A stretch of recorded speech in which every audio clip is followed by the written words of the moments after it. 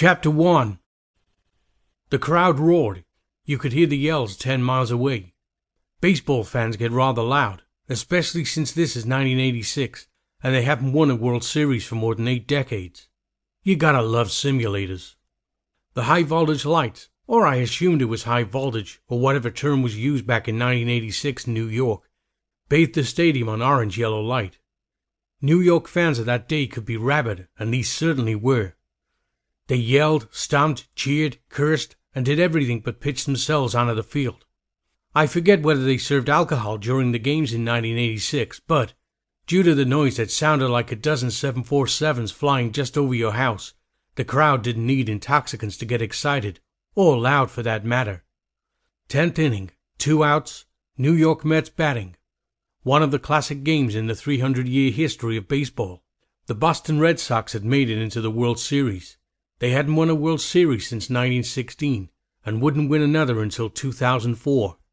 A year where they again made baseball history when, down 3-0 to New York Yankees in the American League Championship, they won the next 4 games in the most dramatic comeback in sports history. It was not just that the Red Sox won 4 games in a row, as difficult as that was in the sport, but they won 4 games in a row against an all-star Yankee squad that had been to the World Series in 7 out of the last 10 years. Or 8. I hadn't checked the records on that win. Plus, about 6 members of the Yankee squad would eventually be in the Baseball Hall of Fame. Everyone in the nation, and every sports writer in the nation, were utterly confident the Red Sox had failed again. I slapped my hand in my glove. The pitcher was Mike Stanley. Tie game. Mets had 2 men on base. The Red Sox were a strike away from winning. The batter was Mookie Wilson, who had a 2-2 count. Wilson was a good hitter, and he had the irritating knack of fouling off pitches he felt he couldn't handle, which he did in this at bat. Stanley tried curves and fastballs that clipped the edge of the plate.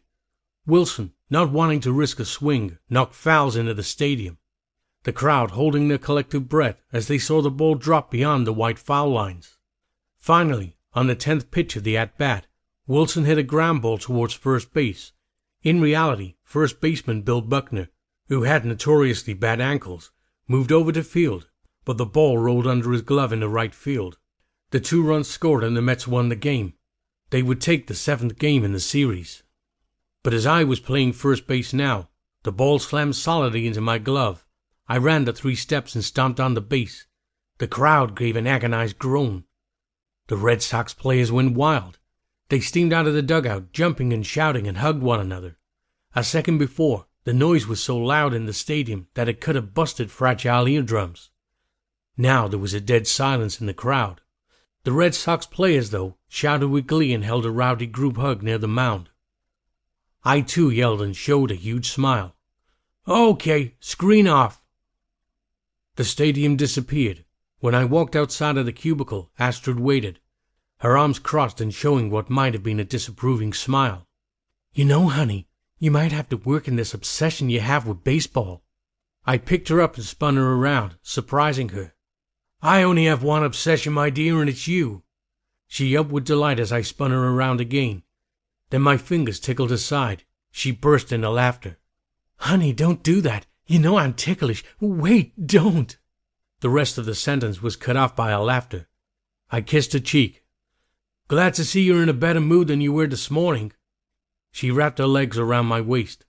"I'm sorry. I was grouchy. It was one of those days." I twirled her around. "I love you even when you're grouchy." She ran her hands through my hair. A strand fell over my eyes, and she tenderly pushed it back. "You do, don't you?"